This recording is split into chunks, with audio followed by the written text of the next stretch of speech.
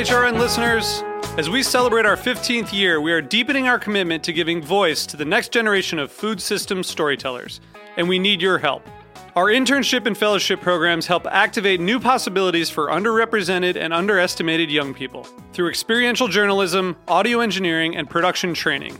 Through these unique programs, HRN helps food equity stewards build essential workforce readiness skills that expand their potential and foster economic mobility.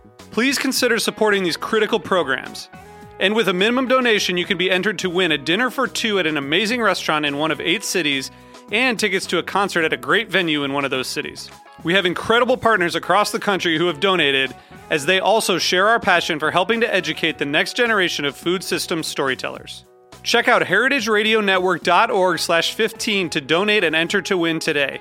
That's heritageradionetwork.org/15 to donate and enter to win today. And make sure you donate before March 31st. Thank you. This program is made possible thanks to the generosity of our listeners. Show your support at heritageradionetwork.org/donate. This week on Meat and Three, we're embracing the spooky spirit of Halloween, from zombies to witches. We're exploring the odd, the occult, and the taboo in the world of food. There are restaurants with no storefront, shrunken down into hundreds of square feet versus thousands of square feet. No servers, no hosts, nobody taking your order.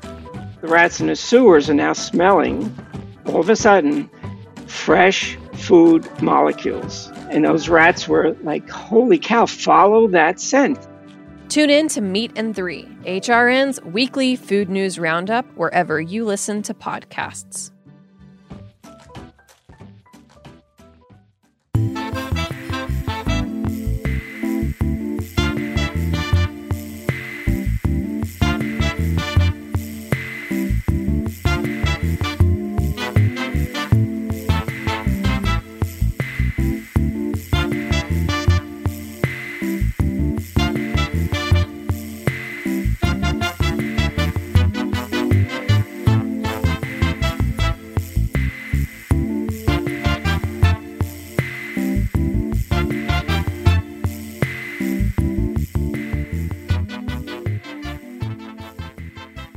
Welcome to the Grape Nation, your weekly wine journey. Our guest is David McMillan. We'll talk to David about Joe Beef, natural wine, David's transformation, and life during the pandemic. I'm your host, Sam Ben-Ruby. Stay with us for the Grape Nation.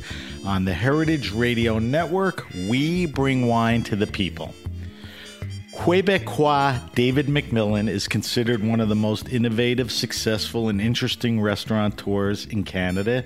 He, along with his partner Fred Marin, are proprietors of multiple Montreal restaurants, including Joe Beef, Liverpool House, and wine bar Le Vin Papillon. Legendary for his bigger-than-life eating and drinking, David is now more inward, appreciating life with his daughters on his farm and changing the culture at his restaurants. David McMillan has been an early evangelist of natural wines, even though he spits now. He has published 2 radical cookbooks, Joe Beef Surviving the Apocalypse and The Art of Living According to Joe Beef, a cookbook of sorts. David McMillan, welcome to the Grape Nation. Thanks for having me on, Sam. Thank you for doing this. Now, due to COVID, we're doing a remote broadcast via Zencaster. Are you in Montreal? Are you on your farm? Tell me where you are. I'm in the apartment above Joe Beef. Okay, there you go. So you're very close to everything. All right, so to get started, I want people to get an idea of, who you are and where you came from. And we'll get into the details during the show, but just give me a chronology. Spend a few minutes telling me about your journey in life and wine and food, that got you to where you currently are, which is, this Joe Beef empire. So the fast version really, is perhaps I was never diagnosed as tactile as a child. I struggled through school somewhat, dropped out of college, found a cool French restaurant with a cool French chef who kind of adopted me, took me under his wing, and I found my path. All of a sudden, there was something I was really good at. So one thing led to another. I went from working from that chef who believed that I should work in the city out for another chef, and then they just emancipated me to Burgundy, where I spent maybe 3 to 4 years working different restaurants around the Côte d'Or from Dijon south. And of course there, I discovered quickly that food was important, but wine was more important. It's the cruxus of the economy, and it was just expected, I guess, if you're to be a line cook or a chef, that your knowledge immediately would tend towards wine. It was as important. You couldn't just be a chef. You needed to be a chef with wine knowledge.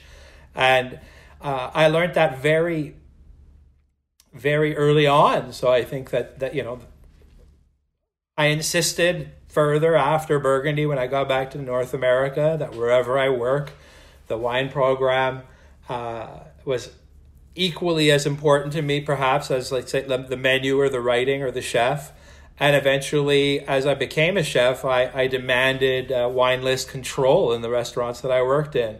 So it's always been, where the goat cheese comes from, and where the beets come from, and where the asparagus come from, and the fish comes from. For me, the wine was always just as important, which is like a flaw, perhaps, that I've mentioned several times with a lot of my peers. Not to disrespect anybody, I know a lot of incredibly talented chefs that have just like omitted that part of the learning curve, right? Well, that was my next question. When you get to Burgundy, I mean, wine is the culture. I mean, if you're a line chef or, the chef de cuisine, wine is important. I mean, I guess you're alluding when you got back here, it just wasn't the same thing. And Montreal is even, more French than, let's say, New York or LA. Is that true, that the wine thing just wasn't important, to other players? But it was mixed up. Of course, whenever you develop, let's say, the Burgundian fetish, your tastes towards to like just really be unilateral and all things Burgundy. So when I got back to Montreal, and of course that was like the dawn of California wine perhaps was making a headway on wine lists in this city. It was the dawn of Australian wine and South African wine. There's a whole bunch of things. I found it all very confusing, and I said, I don't really see that. The food that I cook, it doesn't go with all these wines. Like, I just rather, like, let's keep it close to the plate. At that point, I was already quite educated just about small producer wine versus négoce or larger producer wine. So I said, I'm a small restaurant working in small restaurants, and I kind of want to work with winemakers that I can get on the phone, like-minded individuals. I run a small restaurant. I think, I'm buying lobster from a small fisherman. I'd like this Macon to be from a small family that values somewhat like mine. Right, which is not typical of how big restaurants would do it. So you come back from Burgundy, and do you jump into the building of Joe Beef, or a few things happen before that? No, yeah. I worked for a bigger I went to the West Coast. I learned a lot of stuff on the West Coast. I went to work at this restaurant called Souk Harbor House. They'd kind of hired me when I came back from Montreal with the skills that I had working in Burgundy. They kind of headhunted me and made me some kind of offer I couldn't refuse, because I'd never had money thrown at me in my life. So I went out and worked at Souk Harbor House, which is interesting, kind of hippie kitchen, massive kitchen gardens, working really closely, locally, fierce local, only the fish from that bay. No, I think the two things that didn't come from a 3-kilometer radius of the restaurant were chocolate and oranges, orange for the inn, for orange juice, just because they figured that they couldn't run an inn without chocolate or oranges. But Everything else was from like literally a 5-kilometer radius. and I learned an enormous amount of stuff from the people who ran that inn. They were part of that kind of Pacific Northwest right. big food scene at that time. Not a lot of people were doing it that way, right? Where right. It was really low, like radius sourced farm to table. No one was doing it. Yeah. They I hadn't even really heard of Alice Waters back then. And they were like big followers of Alice Waters. And then I discovered that there was this like wine scene on Vancouver Island, of which they were really deep in. And then we discovered, of course, at that time, the wines of Washington State. I remember, discovering Andrew Will's wines, all way back then, and Ken Wright. The big Cabernets. Yeah. Yeah, but they were really beautifully made wines. Yes. When my tastes were, were that way. As I got older, my tastes have changed enormously. It's a marathon for me today to drink a New Oak Cabernet. I just can't, my body can't handle it, right? So, but back then, those Andrew Will wines especially, I remember just being so incredible. Yeah. Still are. Yeah. In its own way.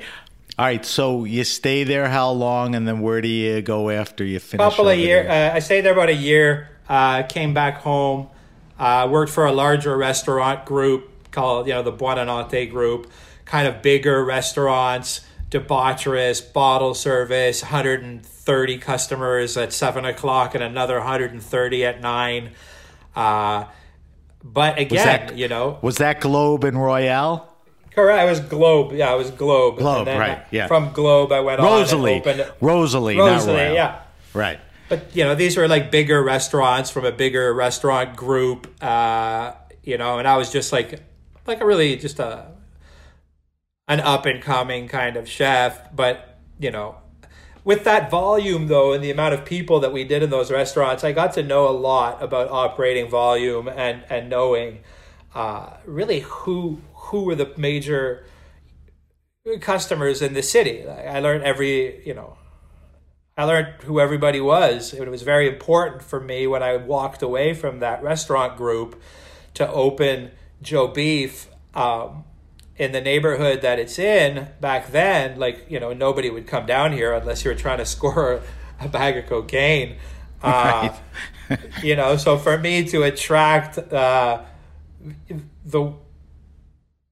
wealthy kind of customers that I've been accustomed to cooking for, of course, I like foie gras, truffles, and Dover soles, and expensive cuts of meat and things like that. So for me to be able to practice the things that I'd learned in my apprenticeship, I kind of needed some high wattage customers to be able to, do what I want to do. And we were as well at that time the canaries in the coal mine somehow. If you look at the time and place of North American dining, when Fred and I opened Joe Beef, it was 25 seats, and it wasn't a thing. Every other restaurant in the city, a small restaurant, was 100 seats. And then there was 2 chefs running a 25-seat restaurant, and we're kind of the canaries in the coal mine for the chef-owned tiny restaurant where the customer is not always right? It was really, I serve at my pleasure, not at yours.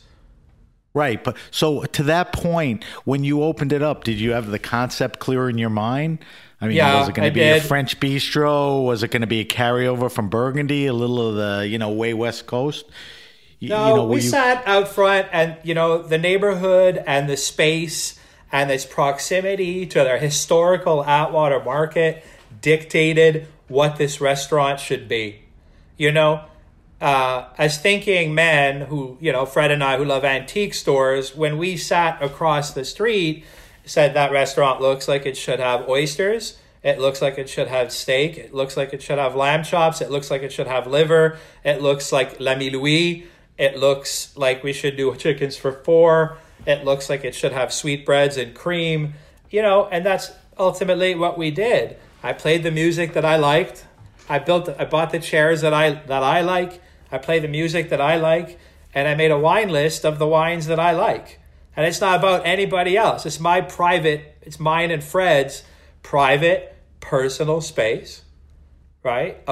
In which we cook the food that we like. Now, if you don't like it, you don't have to come. That was always the mantra. It still is. You were firm about that. It was sort of like F you, this is what we do. You don't like it, go somewhere else, Yeah, but we have vodka. You better have it on ice. Because we don't make martinis, and there's no cranberry juice here, and there never will be. So, that's tough beans. And ultimately, I was even torn about the whole thing. I've never liked, hard alcohol. I like Calvados. That's about it, right? And, it took a long time for us to even, I think just having champagne, white wine, and red wine is enough, Yeah. Well, let's talk about wine for a second. There's a lot of things I want to talk about, but let's stay on wine. Obviously, you made the connection with wine, or really solidified when you were in Burgundy. What I'm curious about is, what was that time, or when did you, discover natural wines? The small grower, the farmer. What you described before. When did that? That's there was an agency here called Raisin, Rezin, Jean-Philippe from Raisin. And, you have to think of the time and place again. Like, the world is completely Robert Parkerized. Everybody's still lining up to buy Super Tuscans. Everybody's looking for 94-point wines from California or Australia. It's a really different scene. And then big in ratings. Right. Yeah. And then I have this friend, Jean-Philippe from Raisin, who is he was trying to sell us, Morgon from Le Pierre. But back then, when the half of them, there was such a bottle variation. Some of them were sparkling. The Chateau de Cambon, we'd pull the cork on Chateau de Cambon, and half of the wine would come out. He was just trying to sell natural wine at its most natural during the darkest period in Parkerization. But eventually we went for dinner one night at Au Pied de Cochon, and Marcel Lapierre was there, and I sat with him and Martin and Jean-Philippe and other, I think, was it Thévenet? I forget who was there, but somebody else was there. So another Burgundian, Foyard, perhaps, I believe. And I got it. I just understood this. I said, listen, we're having fun, right? I was like, yeah. We're going to drink some wine, right? Yeah. I said, do you want to go the distance? I was like, yeah. I said, we're going to drink light wine. We're going to go the distance. And I understood this one thing. Lapierre said, it's not about anything but, buvabilité, drinkability, I want to drink digestible wines. We can't always have sirloin short rib meat in red wine sauce with foie gras and caramelized onions. Sometimes you got to eat a fish with a salad, right? I like wine. I want to drink it every day. If you want to drink wine every day, you better make sure it's pretty pure. It's pretty light in alcohol. It's pretty hydrating. It's pretty clean, right? And then, of course, the parallels all fell into place. As we worked inside the restaurants and we got better at what we did, we tried to work closer with small farms to get better onions, better carrots, better garlic, better chickens, better cheese. And there was this crossflow day where it was just like this wine list doesn't follow. And I started noticing when I travel to New York, no disrespect, again, this is a long time ago. That no disrespect taken. Often that the wine lists didn't. There was a disconnect between sometimes a chef's cooking. Some chefs are just doing some beautiful, light-handed, just stellar cooking, right? Right.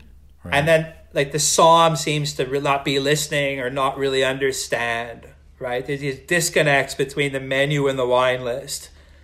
And then a further disconnect, which I still complain about to this day, it's like we've forgotten the era of the epic wine and food pairings.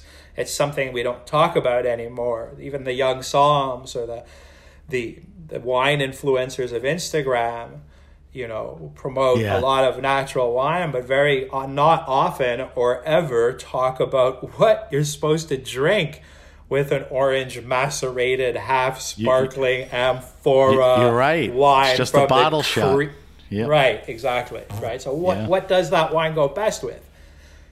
So, as we made efforts to serve better food, I just said, I want the same efforts that we're making in the food. I want the same kind of work to reflect in the wine list.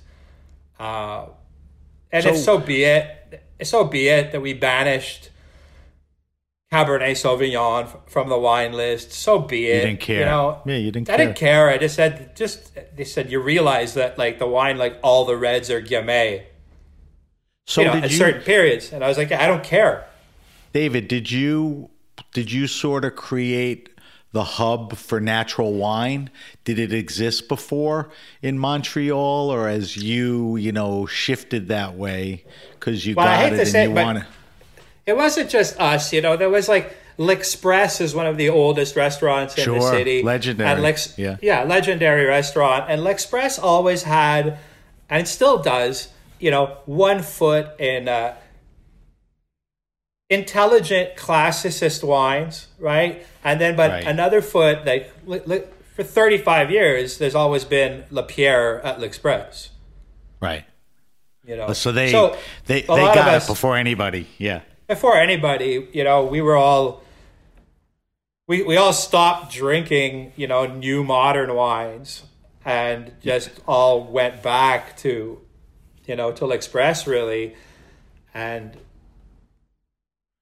drank the Lapierres of this world. Lapierre and Friends, I always call it like the first wave of natural wine. Well, the 4 guys in, Beaujolais, they were, very influential. Tell me a couple things.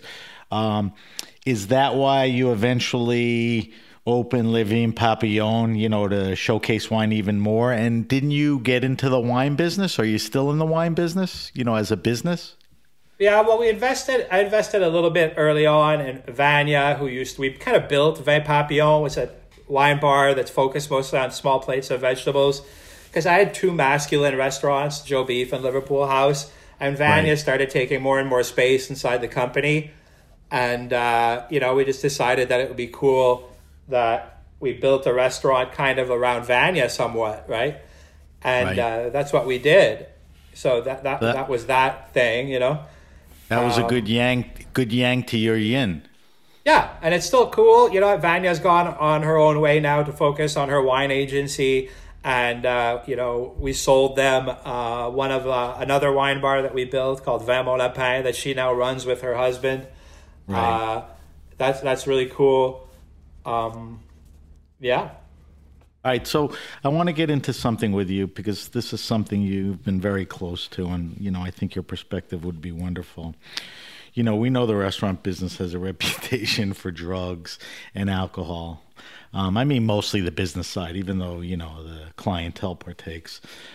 Something that affected you, you got caught up in all of this. And I read somewhere, I thought it was very good. At some point you realized you had a drinking problem, but you kind of denied it by saying, well, I have a natural wine problem. It's the best line, no? Yeah. I'm not an alcoholic. I have a natural wine problem. I thought that was pretty clever, So that's a good segue to, I think, an important part, of your life and how it's affected you, family, the restaurant, and all that. I'm going to be very harsh and specific here. You were kind of a fat alcoholic with an oversized love for food, wine, and people. I mean, that was your persona.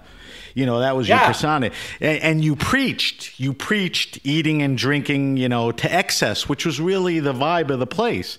So what I'm curious about is, because that's not who you are, just tell me a little, what happened? What was your realization that, holy shit, I can't do this anymore? When was that? And, walk me through a little of, what you did. It's fairly well documented, but, tell me about this. Yeah, well, I got to a point where, we were successful. The restaurants were always busy.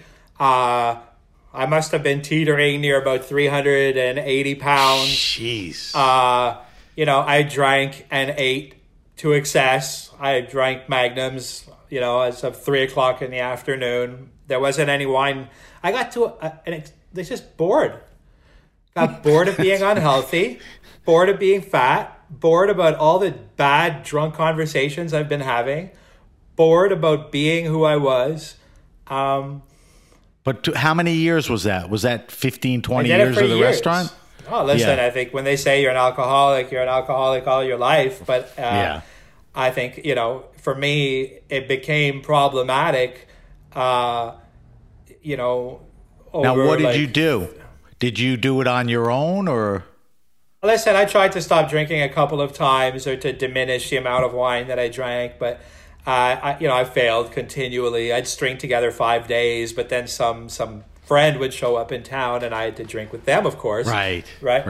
Or some winemaker had to show up, and he wanted me to taste all of his new Sancerres, so I had to do that, right? So there was always an excuse to jump off the wagon. Right, so, or the press would come, and, you'd want to impress them. But I got to a point where I was just miserable, and, I think Vanya, Fred, Ryan Gray, some of my close friends, or Matt, people that I work here with in the restaurant, just, had an intervention with me, and they said, listen, you're not happy. We'd like you to be happy. Right. And I said, you're 100% right. I'm so unhappy. But they said, you have 3 beautiful daughters. Pushback. You have everything. I said, thank you. When do I leave? And the funny thing is I just went to a rehab. There was no withdrawal or anything like that. I just had to be, they said to me one very simple thing. They said, hey, David, if you got hit by a car tomorrow and you died, would the restaurants keep on going? And I go, yeah, they'd keep on going, but they'd be different. And the guy there at the rehab at Chatsworth, he said, so why are you killing yourself?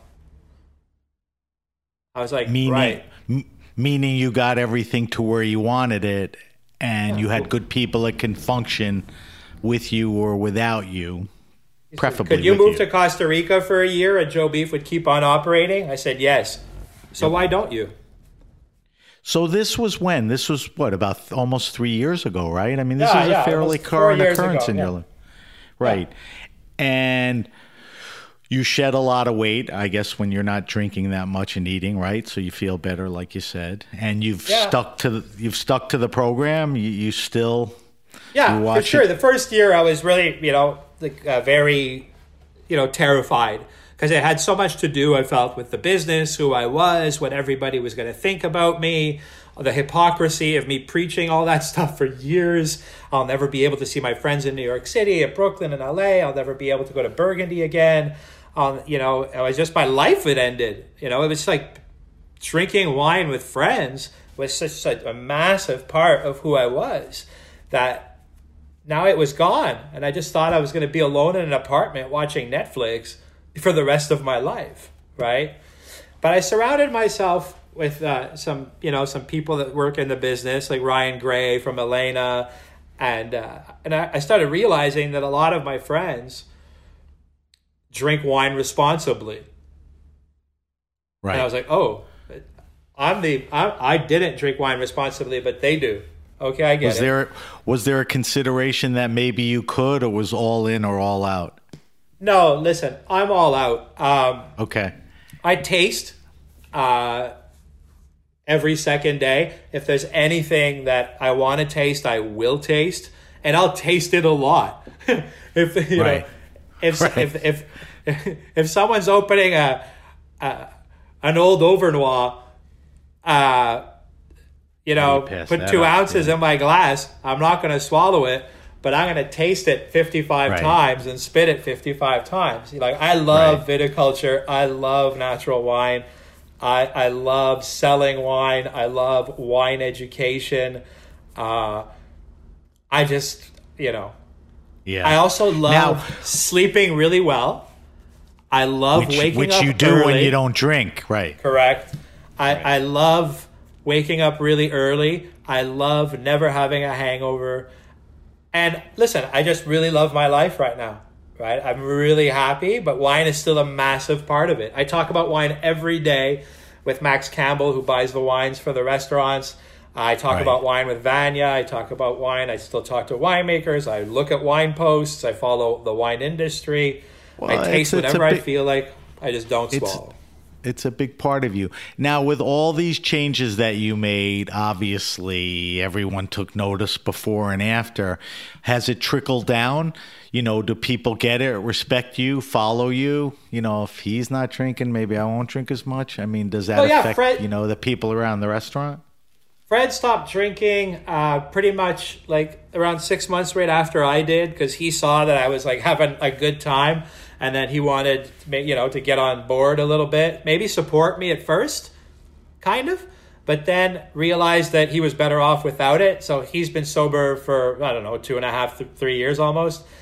And generally the culture of the restaurant, listen, if the head Viking isn't drinking magnums on the bow of the boat, pretty much the other Vikings aren't drinking either. There's still a discussion about wine in the restaurant. There's an excitement about purchasing wine. There's an excitement about knowing what the wine's all about and selling the wine. But there's just when we close the restaurants now, we just go home afterwards. Right. You're not hanging, pounding, or going across the street. No. An interesting thing recently happened, which has some connection to what we're talking about. The Court of Master Sommeliers in the U.S. got caught up in a pretty big sexual harassment scandal involving dozens of women. As a matter of fact, it's a cover story of the food section of the New York Times. And the court just, I don't think they fired, but they suspended, a bunch of the somms for all this harassment. And they could be looking at the end of the organization, or at least a major overhaul. And I'm not singling you out, and I don't want to make you uncomfortable, but, your restaurants haven't been free of scandal, which is, not unusual. What I'm curious about, because you have a perspective, while you were drinking and now that you're not, and I think culturally you're trying to, change things. All this harassment and, the culture, why does it happen? I always worry, where's management when this crap's going on? And just give me some perspective on, how can we change it a little? Well, first, what happens in all businesses. Okay, it happens in the medical field. Right. It happens in lawyers' offices. But it throw happens a at little the head alcohol offices. in, it ain't helping. Correct. So our job, first and foremost, is to entertainment in the evening, right? Second of all, it's to feed you, but it's also to drink you. But let's cut to the nitty gritty. Wine is a beverage made from grapes that contains alcohol, which is a drug. The end. And it's a drug that makes you uninhibited.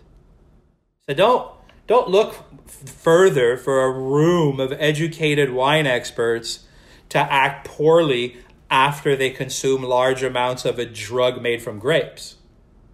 Give a lawyer's cabinet in the privacy of their tower on the 52nd floor in Manhattan.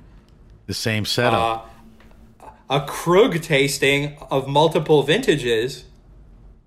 I guarantee you some out-of-place comments or some odd behavior when you're consuming a drug made from alcohol, okay? But that doesn't make it okay. That's why it doesn't make happens. it okay, absolutely. But let's not ask ourselves why it's happening. Right. So why is it happening? Because it's a bad combination. There's a giant responsibility that comes with the act of being able to sell alcohol, to serve alcohol and to use alcohol. Look at this. I'm so, like, anybody listening to this that has not lost the privilege and the honor to enjoy wine tonight responsibly, I'm jealous of you. I, through my actions and through my excess, have lost the privilege to enjoy one of the things I love the most, wine. You see what I'm saying? It's not it's not to be taken lightly, you know? It's a very powerful drug. It's a toxic element for your body as well, right? And there's a massive responsibility that comes with the promotion of it. Even today, I see on Instagram, there's like so many wine influencer kind of cool kid Instagram accounts always posting the next cool label, pink wax dipped bottle and natty that you need, right? There's a part of irresponsibility that, you know, if you just replace that, it's not alcohol. It's like a bottle of really cool liquid cocaine. It's a bottle of these are real drugs. It's not a cool object that you need. What gives a guy, you know, why is that an excuse? I mean, you explain what it is, where he gets buzzed and he's around, you know, an environment with women, you know, at night, and he could smack her butt or, you know, make a move on her. No excuse. You know, so I guess, you know, I hate to say this, the combination is going to make it happen. It's really up to the environment that you create and how you handle it. Now, absolutely, tell me this. I've created it. But tell me this, past. David. Yeah. Since you sort of changed your habits, and everybody notices that, have you changed the culture at the restaurant? Absolutely. You know, how? I was away from the restaurant for a large part of that. You know, for like the staff that worked in my restaurants that love being here, the people that work here for many years were well on their way of doing that with or without me, right? If anything, I came back later as a zero tolerance enforcer, you know? But while I was off walking around the wine bars of the city and being a cool chef with lots of friends around the city, Vanya's a responsible drinker. Max Campbell is a responsible drinker. James Simpkins was a responsible drinker. The people that ran Joe Beef day in, day out were responsible people. Listen, so there's 150 employees. Absolutely, we've screwed up. You were the screw up. They took care of everything, you know, and you kind of used, you know, drinking in excess as an excuse. But you wouldn't let that affect the culture, nor were, you know, the people running the place as involved in that as you were. Fair? Just because you're the owner of the restaurant or a chef doesn't mean that you're the king of the restaurant. There's not one person inside of these restaurants that does not feel absolutely comfortable about telling me, David, you're out of line. David, get out of here. David, that was stupid. David, you know. And I'm happy that we built that early on, that even Fred is accountable, I was accountable to people who aren't my boss. Right. David, we got to take a quick break, but before we take that break, I wanted to ask you something. I had Zev Rovine on a couple weeks ago. You know Zev? I love that. He represents our wines in the USA. So he's talking about a code of conduct in response to all of this stuff. And, you know, he's trying to build it inward, you know, where he'll do it for his company and that's the way they should act. But he's thinking about, you know, giving it to the industry and certainly, you know, where a lot of the abuse is in restaurants and all that. If somebody came up with a real and reasonable code of conduct, is that something you would embrace, or would you fluff it off and say, well, we sort of do it anyway? I don't decide these things. The group decides. We've decided that we want everybody that works here to be happy, to be safe, to have resources if they need them, whether it's a gambling addiction, a sex addiction, a drug addiction, an alcohol addiction, right? We've decided that we're a family that run 4 restaurants and that we are our brother's keepers. So you can create your own code of conduct, which is, sort of personalized to your people and your needs. Fair? Yes, but Okay. that said, to change the industry, okay, like what Zev is talking about, I can't say that everybody's going to break off into their own factions and do their own thing. That's sweeping it under the rug. If many people are doing it together, then it's even better. It just creates more. It precipitates it. Right. I agree with that. Listen, everybody's on the natural wine caravan. Let's all be Bigger on now the than running ever. rest. No, but we're all on the natural wine caravan. Let's all be on the running safe, kind, friendly restaurants caravan. Well, it's funny you say that because I also had Krista Scruggs on about 4 or 5 weeks ago, and I asked her, I was just curious of how she defined natural wines, and it's beyond regenerative farming and, in the cellar and grapes. Her thing now is it's about the people. It's how you treat your people, and I think that's what you're saying too. So I think that's generally, an important thing. the restaurants that are serving, and I don't like the word natural. I like to say living wine. The restaurants that are serving living wine, generally, it's like deadheads, like-minded individuals, Like, listen, if I'm in San Francisco at a natural wine bar, I might run into the same people tomorrow in Paris. We are everywhere kind of syndrome. All right, David, we got to take a quick break. I'm talking to David McMillan. David is the proprietor of the Joe Beef restaurants up in Montreal, Liverpool House, Live in Papillon, McKiernan. When we come back, I want to talk to David about life during the pandemic and a bunch of other things. You're listening to The Grape Nation. I'm Sam Ben-Ruby. We're talking with David McMillan on the Heritage Radio Network.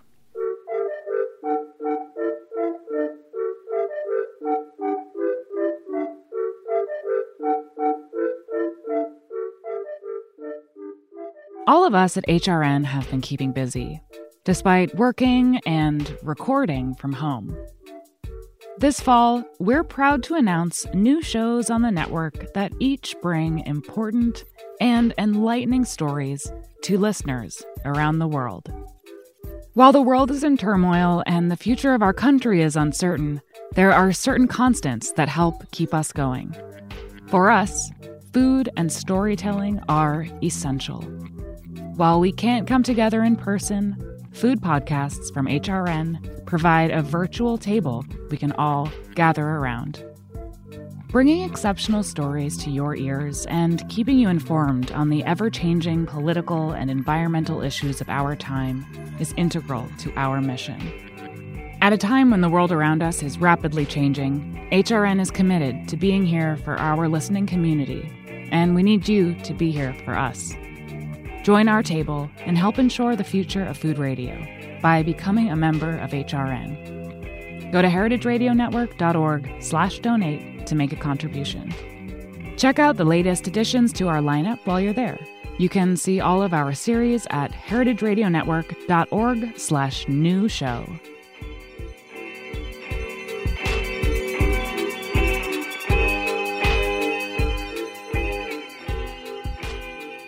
Okay, we're back. We're back with my guest, David McMillan. David's talking to us from his apartment above Joe Beef in Montreal. Can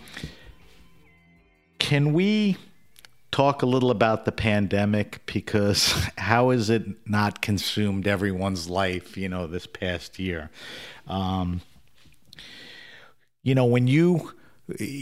the pandemic happened, and we'll jump ahead a little, when you thought things were maybe hopefully easing up, you get shut down just this past month in October, correct?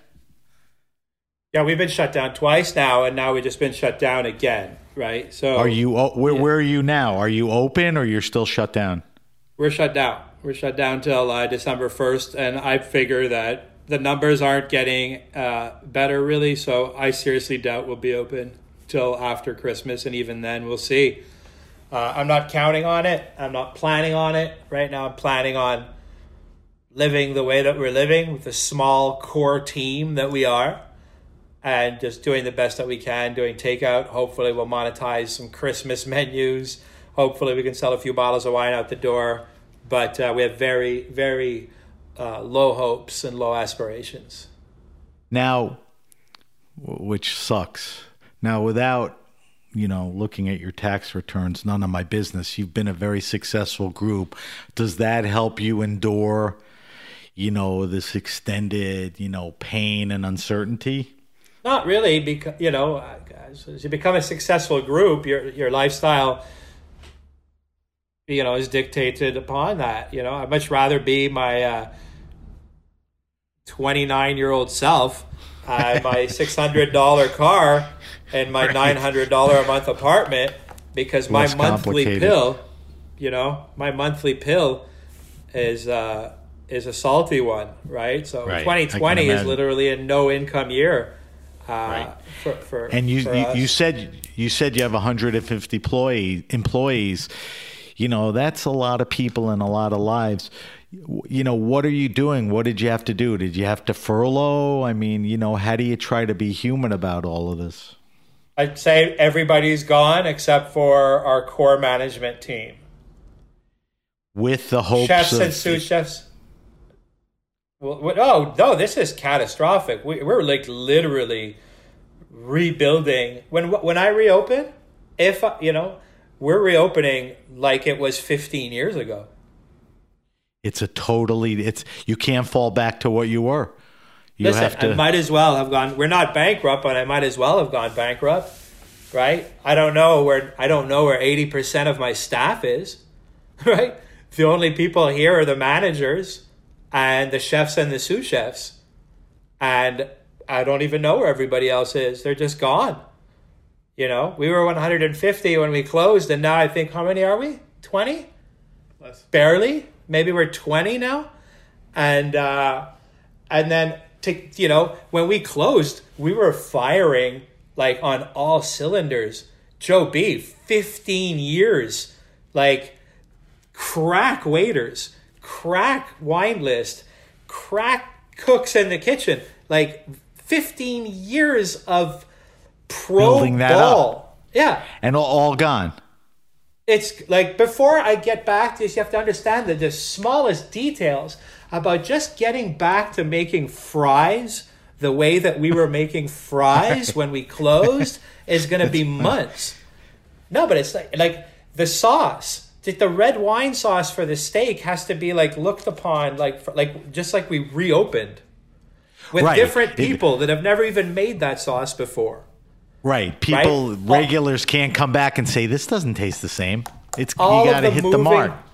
All of the moving parts, like those 1,000 moving parts that it takes to open a restaurant every night at 5:00, have literally all been obliterated. The way the bartender makes that drink that you love, I don't know where she is. She's gone. I don't know how she made it. I have no clue where she moved to. That's sad. That's sad. People have a perception here, in the U.S. that the government didn't do a great job handling the pandemic and totally ignored, and, I'm right in New York, totally ignored the hospitality industry, which, has a deeper, web and tentacles than most people know. Do you have the same feeling? I mean, do you have frustration with the way the government's been handling it, or you think they've been doing an okay job and that's the circumstance? What's your thoughts? I can't. Listen, the government, I have to say, has done, the federal government has done an exemplary job. We've been covered with a multiple amount of commercial rent relief since day one. Okay, we've had all kinds of different salary subsidies since day one. Even the furloughed staff has been taken care of since day one. Honestly, the only problem that we've had has been more or less about our provincial government, the government of Quebec, giving us hard data about why restaurants are closed. Because restaurants have been closed now for a month and a half, and the numbers aren't going down. So maybe it's not the restaurants, maybe it's the supermarket, maybe it's the mall, Maybe it's it's a good the point, schools. David. Yeah, let us open up the restaurants again, right? And even then, now we have plexiglass dividers. Let us open the restaurants at 1/3 capacity. I can make it with I can make it doing 25 people a night, right? But you can't shut us down completely because I can't pay my gas, I can't pay my electricity, but show us the data. So you're saying that you're at the very least closed down through the holidays, and then it's a wait see to see what happens then, correct? Yeah, but the nature of New York is somewhat like us, but I think we have it worse here. The nature of dining in Quebec in January and February, it's very cold. There's a lot of snow. Yeah, I was going to say, even New York is screwed this time of the year. You're dead in the water. Yeah, with any of those options. To jam 30 people inside of a small dining room of an old building, it just doesn't make a lot of sense right now for us. How you're very telling in saying that when things come back, staff is gone, everything that you built up is gone. When are things going to get back to normal or any sense of normal? And will they? I mean, do you have the only any hope that I have, to be honest? Do you want to get back to normal? I've shaken everybody's hand and kissed as many. We're in Quebec here. We kiss both cheeks, right? When I work a shift, I kiss 100 people, men and women, right? Right. No, but for real, it's just this is. No, I know. I hug all my customers when they come in. When they leave, I kiss. That's your reputation. So I don't know. Before the only option is a full-blown vaccine that works really, really, really well. Otherwise, this is the end of dining as you know it. Well, it's funny you say really, really well on the vaccine because a couple things. Not everyone takes it, 50, 60, 70, 80%. So you got that. And the effective rate, a lot of times is 50, 60, 70, 80%. So even in the best efforts, you're not covering everyone. But I think it eases people, emotionally. I know that for years you've had a getaway by the Vermont border. Because of all of this, have you been spending, more time away from the restaurant with the kids? Yeah, I have asthma. So I was told by my doctors that, David, COVID's, it is what it is. But they said with your asthma, you Not don't good. want it. Yeah, no. So you have to make as well an extra effort to stay away from people more than the average. So we planted a vineyard. We planted at your farm, Saint Armand, right on the border of Vermont. Yeah. What kind of grapes? So we planted about 2 acres in hybrids. Wow. There's Saint Pepin, Tasca, a couple of Swenson things, and then we planted another few acres in vinifera. Of course, we hill it up, and we'll be putting geotextiles on next year. So we planted about eight acres. Wow, Hayfield you Farm. really got it going there. So is it going to take, 3, 4, 5 years until you pull fruit that you could do anything with, or sooner? No, we'll make wine after, not next year, but the year after. And I guess we'll make a lot of wine in 2024. That'd be great. I want to check back with you on that.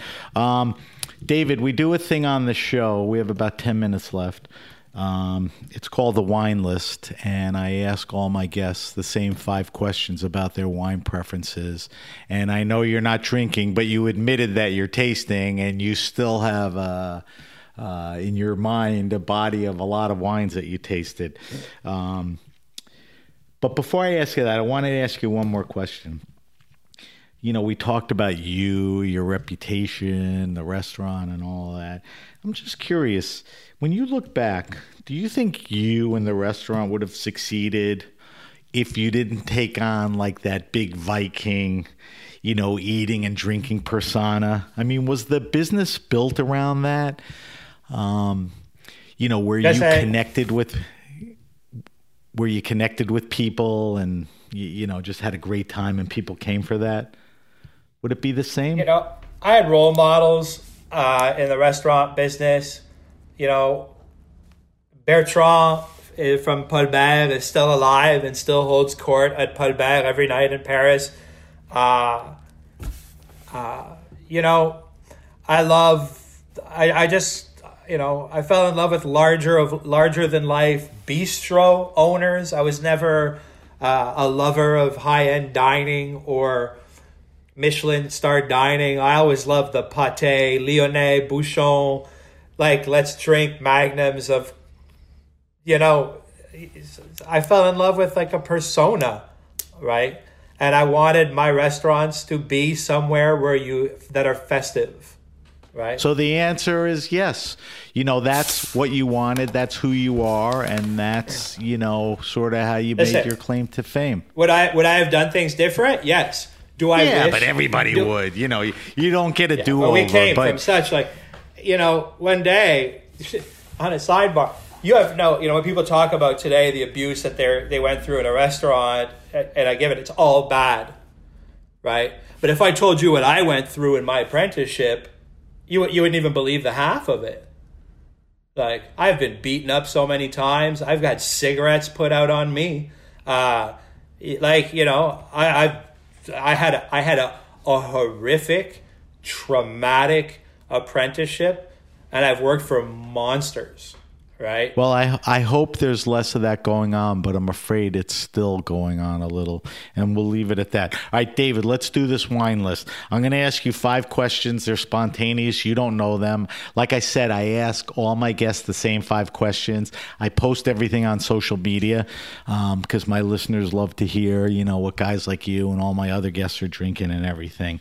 So don't fixate or dwell over these. So the first question is, and keep in mind, you know, sobriety, but your body of knowledge in the restaurant and all that.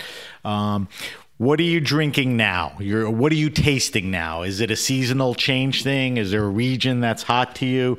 You know, what's in the fridge? Who's showing up at the restaurant? You know, there's one wine in particular that whenever I see is floating around the restaurant, and if there's any of it open, I gravitate to.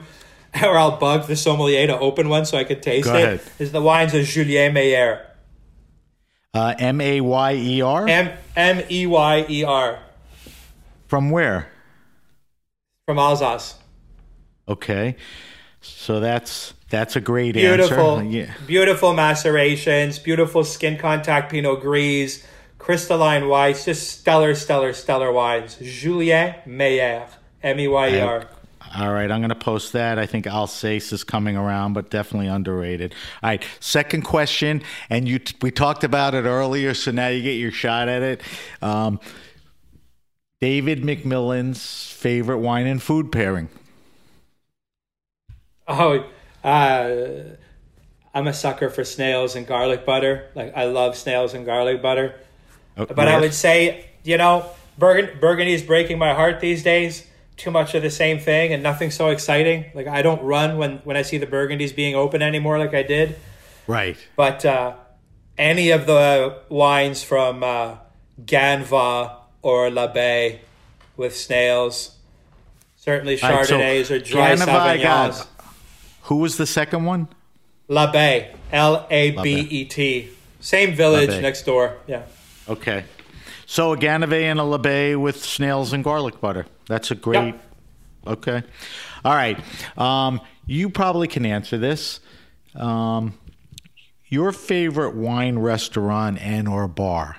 Now, I would say that a Joe Beef and a Le Vin de Papillon would fall into that because of the environment, the vibe, you know, the knowledge. You talked about education, you know, the wine list and all of that. When you look beyond your places, you know, there are a couple of places that are doing it well, whether it's in your travels, New York, Montreal, down the block, whatever.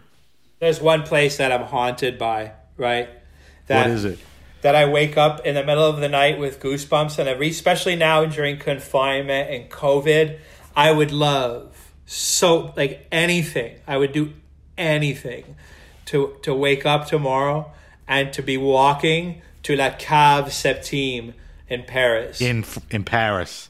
Yeah. Yep. To be able to go to La Cave Septime at 3:00 tomorrow evening, to sit on a wooden crate and have a cheese plate and have those girls bring whatever they like is just, like I get goosebumps thinking about it. That's, and then there's the other restaurant across the street, the seafood place that they have, Clamato.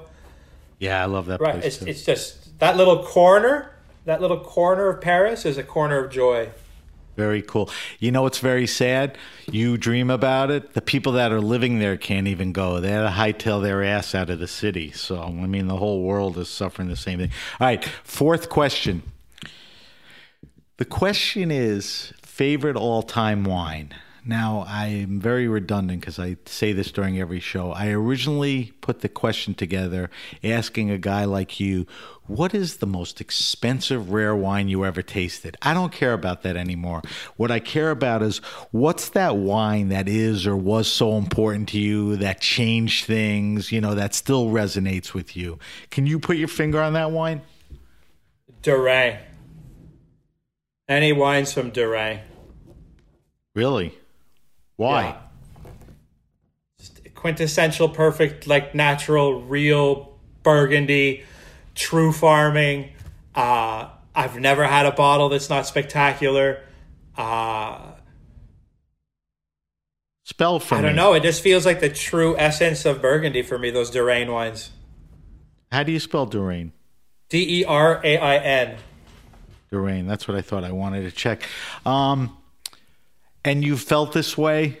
I mean, the Durains have just been an important wine to you, It's just I can't imagine running a restaurant without like let's say like a quarter of the white Burgundies on the wine list being from Durain.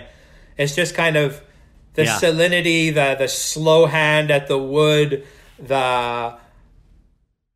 just the length of the wines, and maybe the humility of them. And I know I'm getting into those words, but. It's just, no. That's what I'm looking for. I mean, you got. And some of my friends would say you're crazy, you're wrong. Who cares? They're like, "What's with you and Durang?" And I'll be like, "I don't know. That's what that is."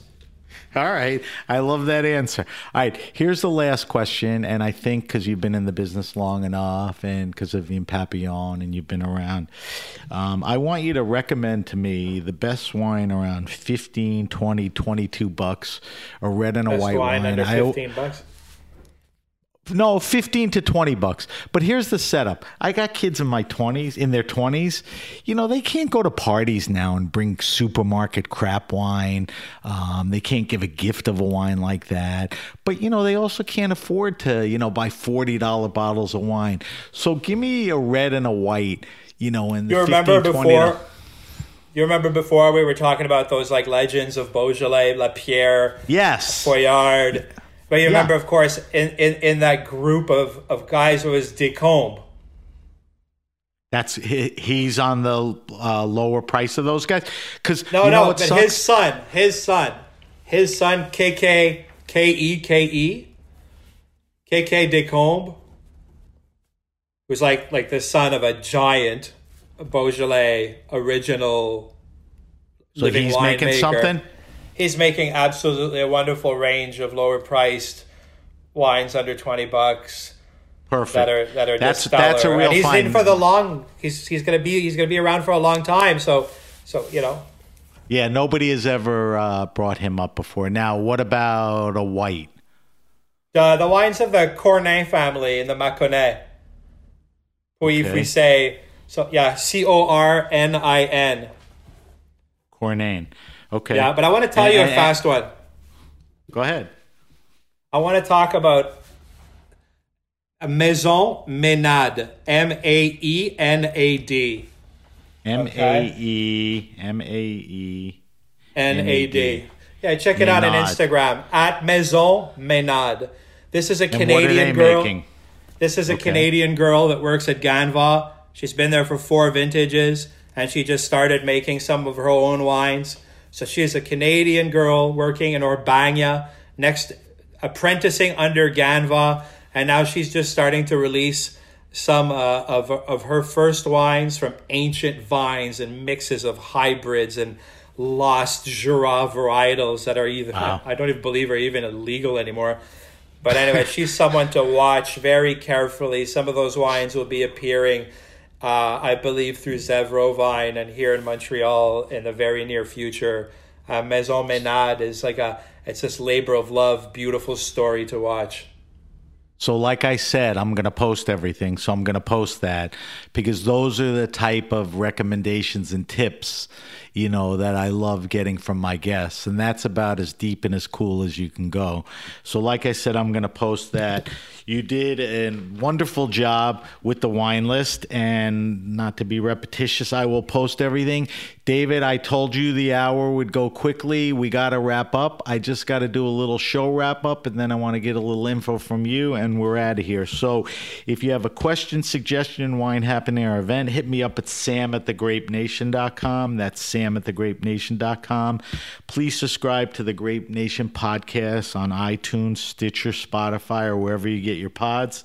Follow us on Facebook at The Grape Nation. On Instagram, we use @SBenRuby, my name. On Twitter, we use just Ben Ruby. We know that's confusing, but you can always use the hashtag The Grape Nation.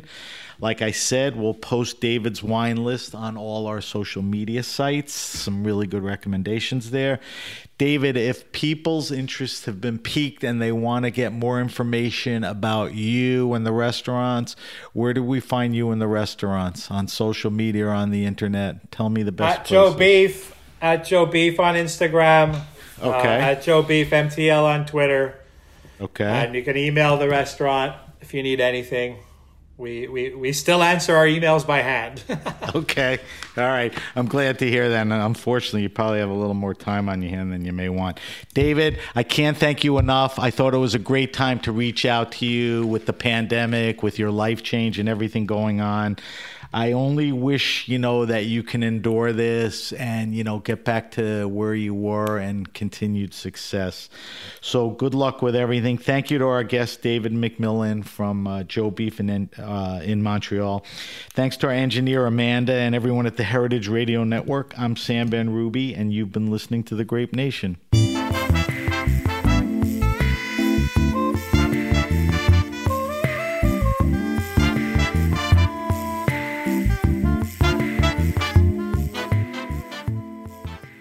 The Grape Nation is powered by Simplecast.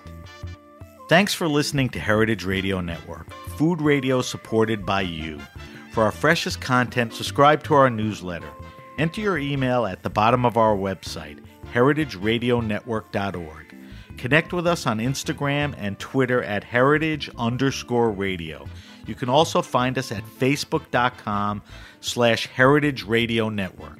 Heritage Radio Network is a nonprofit organization driving conversations to make the world a better, fairer, more delicious place. And we couldn't do it without support from listeners like you. Want to be part of the food world's most innovative community? Subscribe to the shows you like, tell your friends, and please join the HRN family by becoming a member. Just click on the beating heart at the top right of our homepage. And thanks for listening.